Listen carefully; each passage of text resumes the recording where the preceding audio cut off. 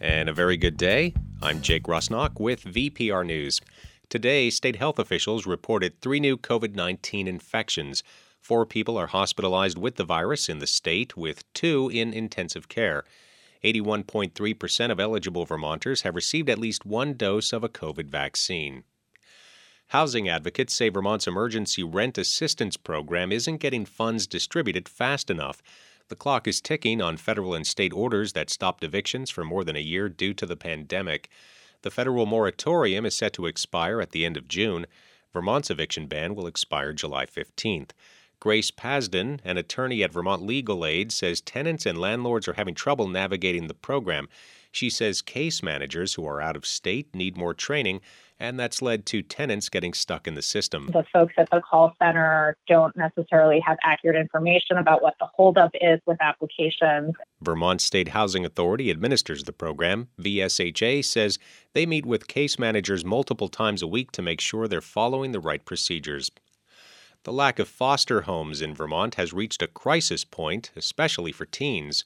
Rebecca Fitzsimmons helps recruit foster parents in Rutland County, where 7 teenagers currently need homes. We're so worried about the kids. It's so traumatizing when they have to move day after day. You know, some people will say, well, my house is full, but I could help you out for a night.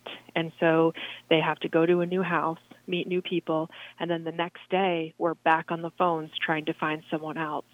That's damaging to kids. Many of the teens have mental health issues, which makes placement more challenging. Anyone interested in fostering can learn more through the Department for Children and Families. And an Air Force squadron from South Carolina will be training with F-16 fighter jets in Vermont over the next week. The Vermont National Guard says a small contingent assigned to the 55th Fighter Squadron from Shaw Air Force Base will arrive on Wednesday with 6 F-16s.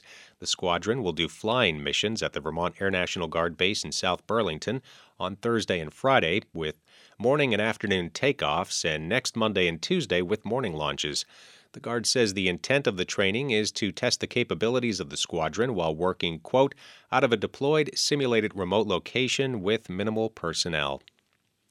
The eye on the sky, cloudy and cooler, scattered showers from the Green Mountains east and south of Route 4, highs in the 60s and low 70s.